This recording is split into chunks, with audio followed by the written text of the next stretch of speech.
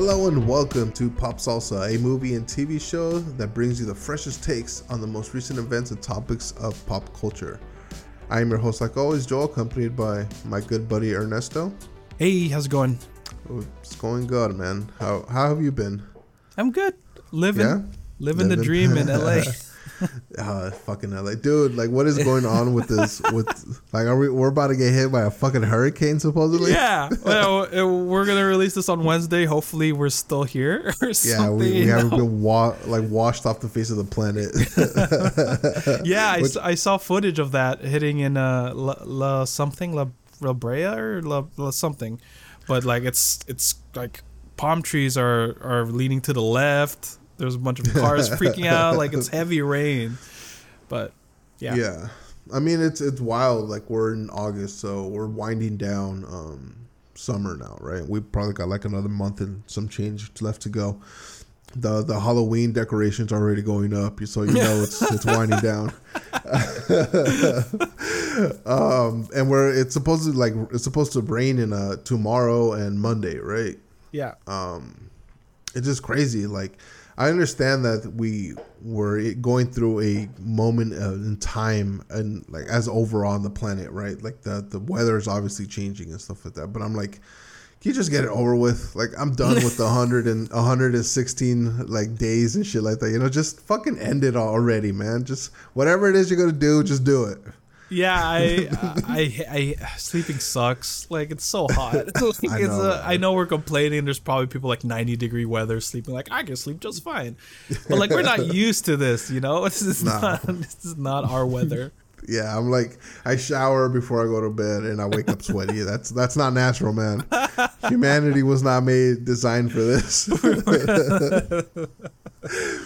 Oh man, but either way, I'm excited. I went out this morning and I saw like the clouds, and it was like, holy shit! Like, I don't think I've ever seen a cloud like that menacing. Oh yeah, okay. In this time of year, you know, like yeah, it's like Lord of the Rings. It's the army of orcs and their cloud that follows them is slowly encroaching on LA. Yeah, it's what a time, man! What a time! What a time indeed. But fuck all that. We're gonna talk about Blue Beetle. Blue Beetle. Surprises. Surprising. Yeah. First major Latino superhero. You know. Spoiler cast, by the way. We're gonna spoil the shit out of this movie. Spoil the fuck out of this movie. So yeah, there's that. What'd you think of the movie overall? Overall, I liked it. You liked it? I liked it. Yeah, I was fairly entertained. I mean, that's a pretty low bar comparing. You know? But you know, I find paint drying the wall entertaining. Yeah, that's seriously the bare minimum with these movies. Is that if I found it funny, you're above a 5. You know what I mean? You're the cutoff is, you know, if you're not funny, then I'm out. You're getting a 1 or something. Yeah. But yeah, I loved it. I was surprised because I remember back then we were talking about it and we're like, what is this for? You know what I mean? Remember that? We're like, because we were thinking of connections with DC. Like, what is this building towards? And for the most part, nothing. So, yeah. But I was surprised on how much they're banking on this movie. Yeah, it was. It's interesting seeing that this film was originally meant for an HBO Max, like direct to VOD, right? Yeah. And then how that turned out. The happening happened, or the event went down, and the shakeup, everything happened. Yeah. And this is officially, you know, the first introduction of the James Gunn DC EU? No, DC EU, right? DC Extended Universe? No, I don't think it's extended anymore. I think it's whatever the fuck it is called. James Gunn verse there. And I'm right there with you. I was there was a lot of it that honestly I was talking with my girlfriend yesterday after we watched it, and I was like, am I actually Mexican? Because like a lot of like the Hispanic Latino shit, I was like, I do not relate to this at all. Am I real Mexican? Yeah. Damn, that gave you an existential crisis. It did. I was sitting there like, I do not like. There were some obviously like some shit that went, like the songs, like I don't know, they played maybe like let's say 10. I knew 4 of them. when they were making fun of Jaime Reyes, that he was going to be like that telenovela the grandma was watching. Yeah. I've never seen that novela in my life, so I have no idea what they were talking about. There was that scene when the grandma was switching through channels. Yeah. The only reference I got was Don Francisco. I mean, if you got something, you got something, right? Yeah, I got. But like that's where I'm coming from. It's like this character, this movie is being billed as like the first major Latino superhero, which is all right, cool. You know, Jaime Reyes. We don't have a lot to choose from, which is, you know, might as well just start somewhere, right? But it's like there are many of us out there who didn't have the atypical Hispanic, you know, Latino upbringing and stuff like that, and it was very evident in this movie, because like a lot of the stuff, like I'm familiar with it and stuff like that, but it wasn't particularly around me. Like my extended family, I don't have a really extended family here. My mom, it's only my uncle here, and he never brought his kids here. So like I didn't really grow up with a lot of cousins and stuff like that. Yeah. So like the family scenes to me were like, I mean, everybody has like some sort of connection with family, right? So that doesn't really particularly make it particularly like Hispanic or Latino, you know? Yeah. See, it's funny, and like I'm not Hispanic or Latino. We're cousins though. Or we're cousins, and I did feel that draw, to be honest with you. Like that family focused draw did appeal for me, because I did come from a huge family. Yeah. With that said, I have friends. This is gonna sound bad, but I have friends who are Mexican, and they really like this film. Yeah, I know it sounds horrible, but it's like two different racist, upbringings. Right? I can't be racist. Yeah. But it just comes to different upbringings, right? Your upbringing and their upbringing, they had like massive amount of family, like they have a lot of those like culture parallel to what Jaime Reyes was going through, and it's interesting to see with that, because you know, there's other Asian films like Crazy Rich Asians, and I am definitely not rich. I'm crazy, but I'm definitely not. No, and I can't, like, how do I relate to this? I'm not, or even Shang-Chi to some extent. Like there are scenes in Shang-Chi where I'm like, okay, you know, Tiger Mom forcing the daughter to get married, like I'm right there with you, like I'm right there. You know, the dad who's kind of, you know, stoic but doesn't show his emotions, like I'm right there with you. But everything else, you know, about like you know, the immigrant experience, I don't feel like I really felt that sense, you know what I mean? And I feel like that's kind of like with you with Blue Beetle, because it does feel like, it feels like a what's the word? It feels like it's an extreme, I guess, of that experience with Jaime Reyes, because like you said, there's not every family was like that. Yeah, I feel like it's like you're saying, like there are some things in the typical like Asian upbringing, right, where it's like it doesn't matter if you're Chinese, Korean, Filipino, Vietnam, there's still like a general structure there, right? Like strict parents wanting you to get married, stuff like that, right? And then with Latinos, especially like immigrants, like, or like first generation of like people, like with the dad, I was relating a lot more with the dad, like honestly. The dad's great. The dad's really good. Honestly, like I was like, is he like a Mexican actor that I don't know about or something? Probably a lot of these. I feel like the director gravitated towards that kind of a. I mean, George Lopez is in it. You know what I mean? There's a lot of Zolo. I can't pronounce his name, but like Zolo's there, and you know, like, Zolo. It's pronounced Cholo. Oh, is it? Yeah. Is it Cholo? Is it? No, it's Cholo. Not. Is it? Oh, it is shit. Cholo, my bad. I don't know. No, don't worry about it. Cause like even me, like I'm like, what the fuck? Like, cause there's like so many Cholo. Yeah. So there's Cholo. So many like especially like in central Mexico, where they have more connection to like the Aztec and Mayan stuff like that, right? They do have like a lot more of those crazy ass names with X's and shit like that. Like, how the fuck am I supposed to pronounce this? But what is the pronunciation though? What is? Is it Zolo? No, it's Cholo. Yeah, it's Cholo. Oh, okay. Yeah, Cholo. Okay, cool. It's like gangster. Like when I saw the like, is that his stage name? But I don't know.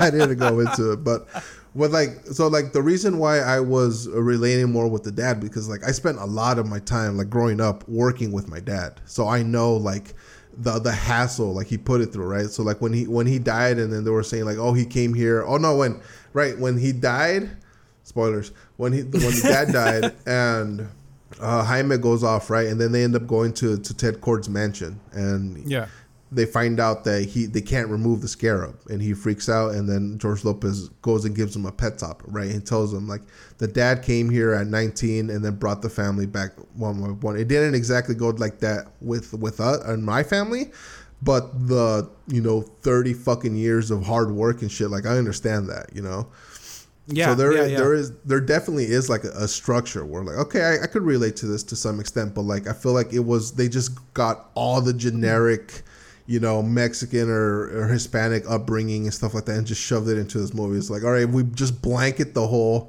entire spectrum.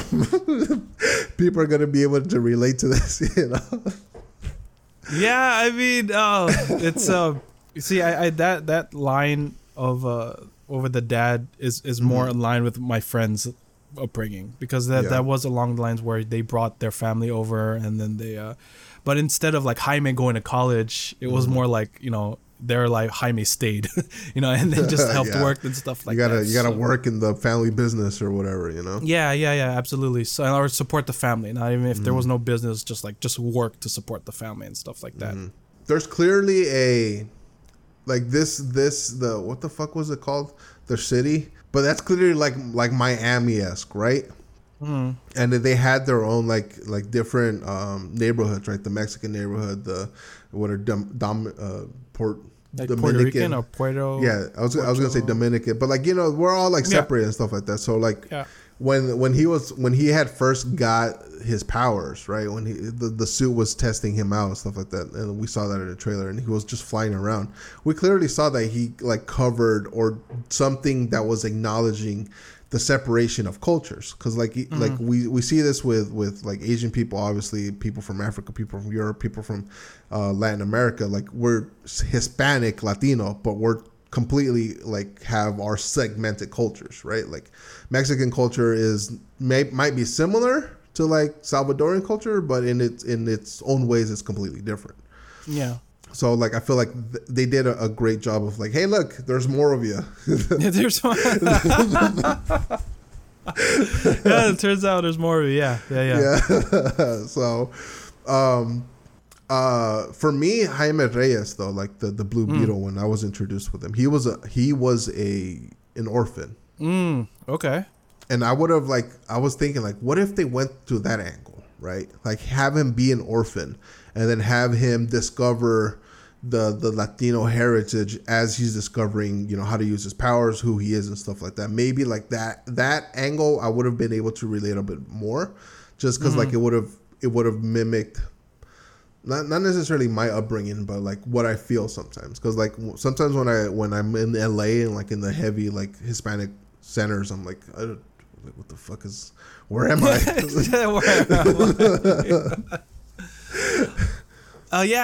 I'm not familiar with Blue Beetle at all, other than like Injustice and stuff like that. But that's where I know him from. From Injustice. Yeah, I know him from Young Justice. Oh, Young Justice. Okay, yeah. So that's way better than what I was introduced. Well, he's like people are dying in Injustice, so Young Justice feels a little bit more lighthearted. But I could see that angle. I could see if they leaned more on him. Yeah. Like on him on it, because it feels like he's a college student, right? And he comes back and then he tries to work, but that's quickly kind of discarded for family. The Blue Beetle Avengers. Yeah, the Blue Beetle Avengers, because he has this kind of like very minuscule story. Like he went to college, and he's come back, and then that's really it. That's really we don't really we don't care. It fast forwards to him working with his sister. Yeah, and I feel like ultimately when we see this in like Shazam as well, where there is the character is bestowed greatness upon him, right? But he needs the help of his family to be able to, I guess, achieve his full potential. However corny that sounds, but that's best as I could put it. And and again, like it comes down to it, like that final battle, right? Like what's the bad guy's name? Omac. I think his name is like Colonel Carapax or something, but it's like Omac is the whole machine. Or something like that, right? Like something. Parallax? Carapax. I think it's Carapax. Some shit. Bad guy, right? Bad guy with huge shoulders. Yeah. Bad guy with the heart of gold. He's like, the love for your family is what makes you weak, right? And then we've heard that been echoed throughout whatever many fucking superheroes, and it comes out like, no, the love is what gives me my strength. Okay, whatever. Yeah, we get it. But like you to what you were saying, like it's more of an ensemble-esque rather than it being solitary, like just Blue Beetle. Yeah, absolutely. So it wouldn't end up being with Ted Kord. Like the whole like subplot of the story was that he the Blue Beetle before Jaime, and basically like abandoned his family to pursue his focus on that. Focus on that. Right. Yeah, and then you could see it. That's great. I actually didn't pick up on that, where he's estranged, and like Victoria freaking out, and it's because he's gone or he's dead, and there's no one to balance it out. And I like that you brought Shazam in, because it does feel like I don't think you need to really be an orphan, just be an outsider. Yeah. Because if you think about it, he went to college, which isn't really the typical experience for the family, and he came back and everything's different. So it feels like he's from another call. He even calls himself Jamie. I think he's like, don't call me Jaime, call me Jamie. And Jaime is how your family, how it's supposed to be. It's not George, it's Jorge. Yeah. You know what I mean? And stuff like that. So it's, with the J. So it does feel like he's coming in from the outside of another life, of another perspective. And he's coming into this, he finds out his dad had a heart attack. He found out that they're broke. He finds it out all last minute. They're destitute. They're destitute, and that they wanted him to focus on his studies, and I think this is when my culture and this culture kind of coincide, and it's where my family would rather want me to build on myself than worry about them. So I've been at the point where I was at PCC. And I was in the phone call with my dad, who was in the Philippines, and I was like, I just want to work, because that's really all I can do. My mom's health is going down at the time. She's good now. And I need to work. I need to support them. And then, my dad's like, no, you need to go to college, because that work you always have opportunities to break your back. You know what I mean? To him. But, college, and not that dial is always ticking. You're going to be 40, and it's going to be like new technologies, AI, and you'll feel like you won't feel connected as you are now, is what he was trying to tell me. And go to college, and so I ended up going to college, and and all that. And long story short, but that's what it feels with Jaime. That's what I relate to, because I wasn't until after I was done with college, like, oh yeah, by the way, we can't afford the apartment, and that happened to me. Yeah. That happened to me, where we had to move to other place because they were raising the rent, so we had to move suddenly to another place, and all that stuff. So Jaime coming into the story with his family, I felt, and the dad as well. Yeah. Right. See, and that's something that to some extent it kind of like the beginnings of that, my parents, or especially my mom, were trying to institute in me, focus on studying, stuff like that. I'm just a moron, and school was never my thing. But yeah, I feel like that stems from first generation, right? Because both our parents came to this country searching for a better life, understanding that for our siblings, the next generation, it's going to be best for them if they could take advantage of all the opportunities that this country provides. That they didn't, they couldn't have. And that they couldn't have in where they grew up, right? So, fortunately or unfortunately, because a lot of that shit was being echoed in the movie by the sister, right? It's like, oh, you go to college, you're 6 figures in debt. You go to, you look for all that stuff, and I get it. There are some people that for sure, that's the right path for them. But there's a lot of us that it isn't, so. Yeah. That's what's great about the whole family and the whole message of the film together is you have different sides. Jaime went to college. The sister stayed because she had to work. Yeah. Right. And then there's a little bit of bitterness in that, but she realizes that around the world and I've had friends again with that college and going to college I can successfully say that you don't really need college. Yeah. It all depends on who you are, right? And then it's the choice you make, and it's the path you're going to stick with. But college is not going to be an insta fix, right? Like I'm fortunately I'm not in six figures in debt because I had support and mostly government support. Yeah. But there are people who go for their masters, and I know people who are six figures in debt for something that they don't really you can't really use too much about, right? So it's like the system, like throughout the system, I love her perspective of it. She's a realist. yeah, she's a realist. Yeah, exactly. Yeah, the fucking grandma who knows like where the fuck she was. She's been the whole fucking movie. Yeah, what I hate. Okay, that's what I did not like about it, is that it's not really a critique, but it's at the point where they go to save Jaime, and freaking grandma over here is rocking a minigun like a freaking pro, and it's like and then the mom offhandedly says we have to talk about Nana's revolutionary history. And it's like, wait, what? Yeah, and I was thinking, like, how old is grandma? Because, like, all right, they're Mexican, right? When was the Mexican Revolution? That shit was like 200 years ago. Well, I don't know if I don't pick a revolution. Yeah, no. Like, but then when she lit up when they rescued Jaime and she lit up the soldiers, the cord, is it Cortec? No. Cord troopers? The cord troopers, yeah, that's a good one. The cord troopers. And then she said, down to the imperialists, right? So I'm like, was grandma a communist? Oh my God. He's, aren't they technically, they're Puerto Rican, right?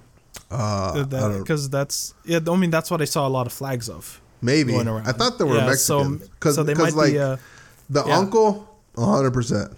Like 100% Mexican. So I'm just saying. Yeah, so it might be the dad's side. It might be the dad's side, and then the mom and the grandma were like native born. Or it might be the mom side. Like the mom side were the revolutionaries. It seems. No, that's what I mean. Yeah, right. That's what I mean. Like the grandma is. I think the grandma isn't that the mom? That's the grandma is the mom's side. Yeah, the grandma and the grandma are the mom's side, and then the dad is the uncle and him. Like those are the two sides. Yeah. You know what I mean? Totally. So like, down,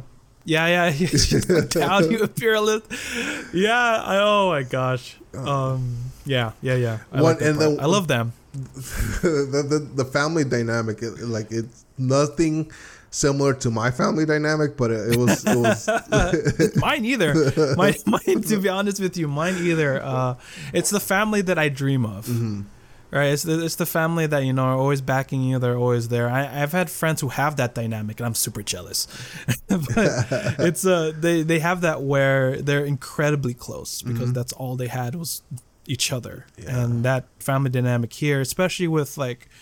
I have a family who's essentially cut and paste of this of the Ray as a family, and it's like that, hardships, we're together, we always have to help each other, and like it brings a tear to my eye because I think that's where Asian culture diverges from, where it's from an authority point of view, but when it comes to family, it's give or take. The one thing that's really surprising me about the film was that the CGI wasn't all that bad. Yeah. Oh God, my heart. I'm getting heart palpitations. But yeah. Way to go, Flash. Yeah, there were some scenes that was like, whatever. Like when he was, Carrie Fisher spacewalking to the Blue Beetle to the Blue Beetle suit. Like that was like, all right, whatever. But like all the action sequences, like all the everything was like, holy shit, this is actually, it looks pretty decent for a super CGI heavy movie. But also a VOD, a VOD kind of film that it wasn't made for theaters. That's what we're afraid of, that there's going to be a Black Widow where maybe its time has gone. You know what I mean? And the CGI is really, it's not, I didn't notice it, but I've seen people say it's subpar. And this is not like a heavily CGI'd film, Black Widow. But here it's like the whole suit. OMAG, the fight sequences, it's like, what company did this? Exactly. Like, the flying sequences, Even when he went to orbit, like everything was obviously like you could see like fucked with and naturally, But it was like, holy shit, that it doesn't look like we're in a make believe realm like the Flash was. Like Flash, the CGI was horrific. And whatever the fuck they did, whatever company did this, Warner Brothers has to put them on full time because for real. We haven't talked about. Mm-hmm. We haven't talked about one of the best suit up sequences I've ever seen in all my life, and it's when he becomes the Blue Beetle for the first time, and it's freaking horrific. It's almost a horror movie. Yeah, and it's so well done because when we think of the suit up sequences, we think of Iron Man. The orgasmic 360 camera of him like putting on his suit and then ending on his face where the helmet goes down and stuff like that. Like, nah, Jaime Reyes is screaming. Jaime Reyes is screaming and throwing a black ooze and covering his face and I love this about it is that his family's with him screaming as well. The uncle's screaming him like he's possessed, and then and the dad's visibly worried, and then the mom's just screaming for the dad to do something. Yeah, the grandma's there like, this ain't shit. I've seen worse. Yeah, she's seen worse. She's done worse. Yeah, it was definitely. Like, the one thing I was like, does he have to be naked every time? Like, does he have to be? I don't know. Like, was he naked in Young Justice, or was it like an Iron Man suit? It was like an Iron Man suit, yeah. He was also like a straight up teenager. I think he was like 15 or 16, so and animated, so it wasn't going to be like a full on. But I felt like maybe there's going to be like progression within the suit, right? Because we know the suit is sentient. The Scarab is sentient and stuff like that. And then now that it's mind melded with Jaime Reyes, there's probably going to be like some improvement. Maybe there's adapting, or I don't know, whatever. Especially considering that in the big battle, he got his fucking wings ripped off. yeah, dude. Every battle, like not even just the final battle, every battle he's getting his salad tossed. Like the first battle with a half 25% fixed OMAC, he was almost dead, and like that scene was like, "Don't hurt my family" is the last thing he says. Like, it was really really well done. A lot better than I expected. Like, it like, definitely. Would you have? Maybe it's not the best question to ask, but I was gonna say, like, the whole thing of it being originally planned for HBO Max at the time, and then being redirected to a theatrical release. Do you think the movie benefited, or did it really end up hurting like Warner Brothers or DC down the line? Because as all reports, nobody's watching this film. Like, it made like $3 million opening day or some shit. So, like, do you think it ultimately it's going to end up hurting because what they really care about is the bottom line, not actually making fun and entertaining content? It's hard to say. That's a great question. But I have a feeling that it's not entirely about recouping costs, because I do feel like this has been in development for a while, and it's been something that's been shopped around for like a year or two. But I think they want to do is try to get in the good graces of going in theaters again. Because the whole, like, if you look at Marvel, they shot themselves in the foot where they focused more on VODs, and that kind of diluted the brand and diluted a lot of the storylines, right? But for something to be straight for IMAX, and for all intents and purposes, I didn't read anything that got cut. I feel like this was the product that we got, and there are some iffiness to it as well. If you like, some of the storylines are a little iffy, some of it's not as tight as it should be. But for the most part, I feel like that the product is what we got, is what we have. You know what I mean? I feel that getting in the good graces of moviegoers or getting people focused, going back to the theaters and stuff, is more of a focus than, recouping costs. Yeah. And recouping that stuff. And it's a very minor kind of, I mean, it's a very minor character within the grand scheme of the DCU. And I feel like they're gonna have a sequel in a year from now, or maybe 2 years. But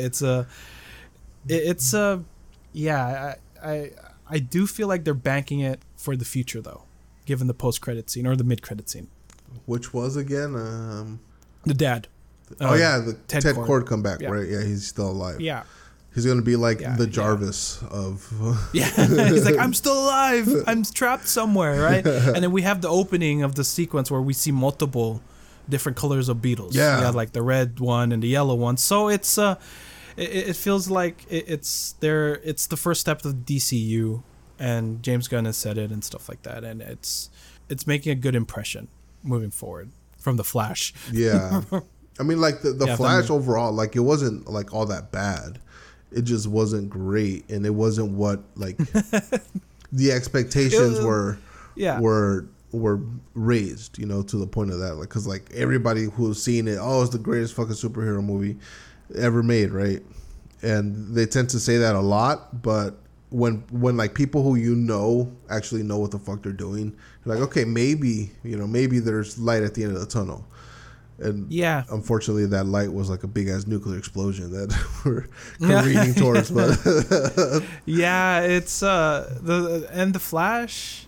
the Flash, and is there another film I'm thinking about? I guess it's The Flash, and maybe Shazam. Shazam are products of a previous regime, and I feel like they didn't really care either. They just wanted to get it out, and so people stopped freaking talking about it because they had it in their their slate, and they had it probably contractually obligated and stuff like that for like 6 years, right? They were working on that Flash film. Holy shit. So that one you could see there was issues, but for Blue Beetle, I didn't see it's made for VOD. It got released in theaters. For the most part, it seems like theater experience is fantastic. So now when they go to VOD, they're just gonna double that or make way more money and have it available. Yeah, like I saw it in Dolby, so it really did like up the production value a much more in that for that film. Yeah. I still don't know if like going direct to or wanting to go to theaters rather than VOD is like would have been the correct move. Yeah, would have been the best move, especially like you're in the midst of a regime change. This is supposed to be the new thing, and like you've already completely crashed and burned one production in Batgirl. So what is gonna make like what the track record like you were the past couple last few months and stuff like that, like what's gonna give the viewer confidence that this movie is gonna be theater worthy? Because like honestly, like to go to theater, it's expensive. If it's on VOD, it's only costs you the amount of the subscription, which isn't it gonna like double or some shit? Like aren't right now the VOD, like all the streaming services are planning on upping the subscription, so like make it easier, don't make it harder. The thing is that's a great observation. But now looking how Netflix is flopping, and Netflix was the golden boy, and that's what basically every streaming service looked to, and to see them floundering, and possibly hemorrhaging money, a lot of these studios are gonna step away from streaming. Like streaming is gonna be more of a Blue Beetle's on streaming, but it's not gonna be the focus anymore. I don't think, just because it's easier. You're right. You're absolutely right. But the theaters and movies go hand in hand. Yeah, and it's something where that's just how the culture is. It's always about the theaters, and the theaters even call out some studios. If you remember with Trolls, right? Yeah. They call like, why did you release this in VOD? Not Trolls, but I think it was Black Widow. Like, why did you really release this on VOD? Like you promised us the theaters, and then I think they didn't show Disney movies for a while or something like that. Yeah, what I mean, it's it's less complicated than streaming. Because in streaming, you have to think about royalties. You have to think about other avenues of how do we get, and that's what the strike is about as well. Like, how do we get residuals, and stuff like that. So I'm right there with you. It's easier to turn on your TV, but also like the industry runs on the theater, and that being in the theater is something like, oh, we're going back. Yeah, don't yell at us. We're going back to the theater and stuff. It's still definitely like a sense of prestige, right? Like Yeah. When in the premiere, the actors obviously weren't there promoting the film because of the strike, but the director said something like that was like made me like think like this is like a fantastic opportunity. Like everybody on the cast is basically like a nobody to say, you know, like not that they're not nobody, but like this is a fantastic opportunity. And they decided to not squander, but to support their fellow actors, stuff like that, to do the for the strike. You know, still an amazing opportunity though. Yeah. So, all Absolutely, right. yeah. So, 1 to 10, where would you rate it? 1 to 10, solid 7. 7, really? 7, yeah, okay. solid 7. I was like at a 6. Yeah. Yeah. No, I definitely. It's again, you know, if it's fun, you're above a 5. Like I said, maybe we should have talked about it, but you know, long story short, is a lot of the villains are non-existent. You know, and that's they're so cringy. You know, there's one line that Victoria says, and there's this character. I was like, who the hell are you? She's been calling Dr. Sanchez throughout the whole movie. Yeah. And it's like, my name is not Sanchez Pendeja or something like that. And then he lists a long ass name like, bruh, like who are you? Yeah. And like I didn't understand that. I also didn't really go with the whole romance. Mm-hmm. With not Victoria, with Jennifer Cord. Yeah, that was like Jennifer and Jaime. When these type of romances, they're like basically like the moment you see them on screen for the first time, it's like, oh, they're gonna end up, you know, banging at the end of it. You know, like it's so like it doesn't come out of nowhere or anything like that. And go back to the dude who was Sanchez. He's in What We Do in the Shadows, the FX version, and he is like, oh, is he? Hilarious. Yeah. Oh, what? Fucking hilarious. It was funny to see him like, oh look, it's that dude. And there's one thing. So there's a show on Hulu, right? To like lend into more of like the Hispanic Latino culture, especially here in LA. There's this show called This Fool, right? And it's centered around, you know, South Central LA. So it's a lot of Mexicans, a lot of like gang members, a lot of like black people, stuff like that. Like the culture clashes between these two different segments of the population, right, in that area. And there was an episode where the guy, one of the like old school Mexican guys, right, he had a rooster and it was fucking up the whole neighborhood because the rooster wanted to shut the fuck up, right? So they had a neighborhood meeting, and one of the dudes who was spearing the get rid of the rooster was a black dude. And they were like arguing, right? It's like, oh, get rid of the rooster. And the guy's like, I'm not going to get rid of the rooster. And then one of the neighbors is like, dude, you're putting us in a fucked up situation. Like, if he kills your rooster, then we got to get together and fuck up his dog. And if we fuck up his dog, we're going to start a race war, man. Come on.